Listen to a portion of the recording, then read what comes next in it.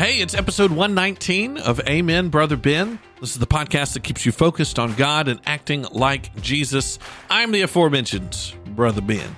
And yesterday, I was listening back to the podcast because I'm a narcissist, and I noticed that I kept using the words info and information and truth interchangeably when we were talking about informational hygiene. But God kind of revealed to me something that I think we need to talk about today. Info and truth, they're not the same.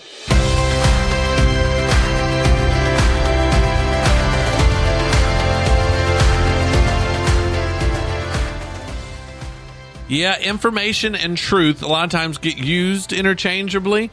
You may think that if you have information, you have truth. But there is a difference between information and truth.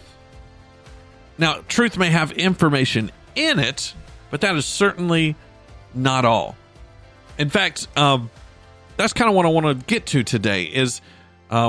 because we do want our information to be good. I talked yesterday in our show about how we wanted to have good informational hygiene and make sure we're not spreading falsehoods and lies and hurting the witness of Christ because we're gullible or misinformed. But I've also noticed that people like to take information and use it as a weapon and present it in certain ways.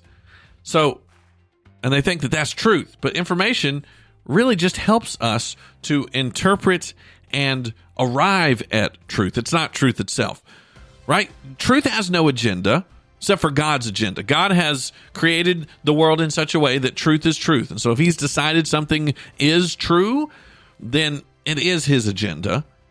But information can be really manipulative. That's why you see numbers get thrown around on social media to make a point, maybe about politics or something like that. Or sometimes you can manipulate numbers or use certain numbers to make a company seem better off or worse off than it is. Or maybe you use it on your taxes to try to make sure you cut your due taxes.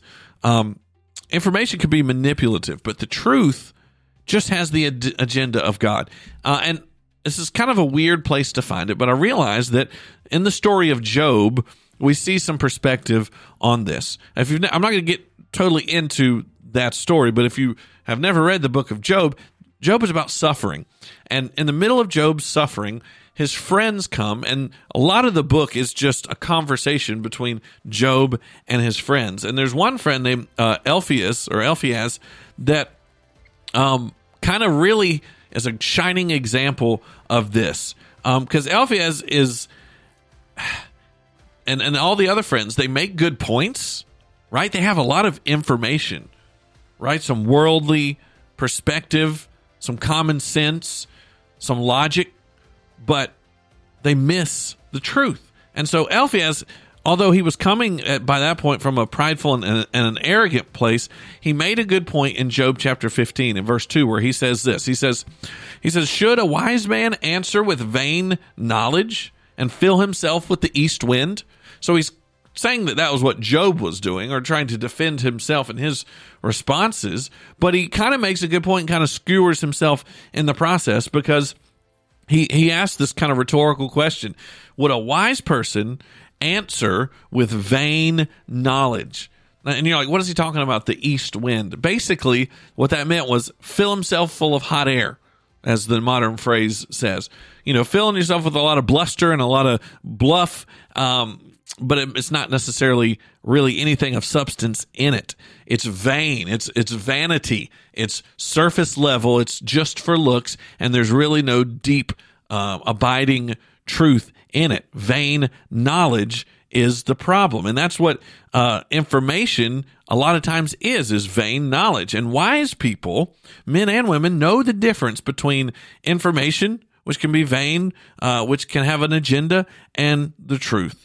Right? So the truth is how we interpret this information. There's a really good example of that I want to play for you from the show, one of my favorite shows called The Chosen. If you've never watched The Chosen, it's on its way. It's just in one season, been one of my favorites. It's going to be a multi-season independent show about the life and ministry of Jesus. And in that, there's some characters that they kind of fill out some backstory for. And there's this group called the Pharisees, which, if you didn't know, is a group of smart and learned, have a lot of information, religious people of the time.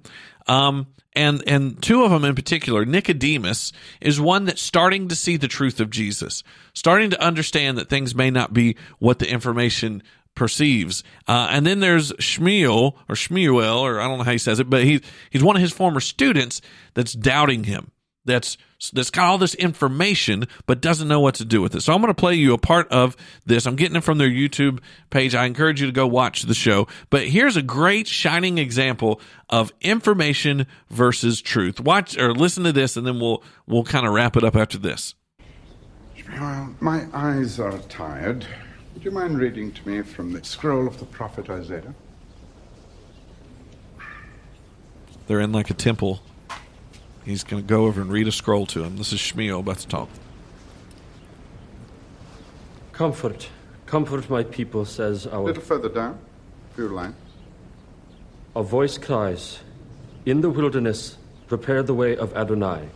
Make straight in the desert a highway for our God. And who does that sound like? The heretic John.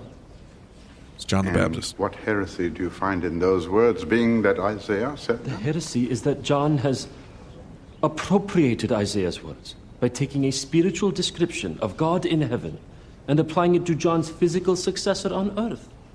Successor. John said, after me comes he who is mightier than I, the strap of whose sandals I am not worthy to stoop down and untie. And? God has no body, he cannot wear sandals. God cannot take human form. To say so is blasphemy. And where does it say that God cannot take human form? In the scroll of Deuteronomy. You saw no face the day Adonai spoke to you at Horeb. Just because they saw no form doesn't mean God cannot take one. In Exodus, you cannot see my face, for no man shall see me and live. This person would have to walk around with his face covered. So you would place limits on the Almighty? None that are not written in law. And if God did something that you felt contradicted the Torah, would you tell him to get back in that box that you have carved for him? Or would you question your interpretation of the Torah? When I was a student. Okay, I think that you get the main point there. Shmuel has all this information, yet does not arrive at the truth. The truth is literally staring him, not at that moment, but he comes face to face with the truth of all that this guy stands for, Jesus, and yet he misses it. And it reminds us that we can have all the right information. You heard Shmuel, he had Bible verses, he had bars too. He was talking about untying sandals and stuff, and he was rhyming. But he had all the right info, and he still got it wrong.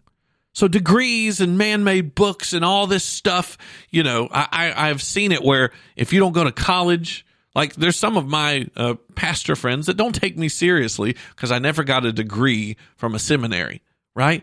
But information is good, but it shouldn't be a replacement for the divine perspective that is offered to us through the Holy Spirit, right? Go back to Job's friends. They had lots of knowledge. They had tons of worldly perspective, even some knowledge of God.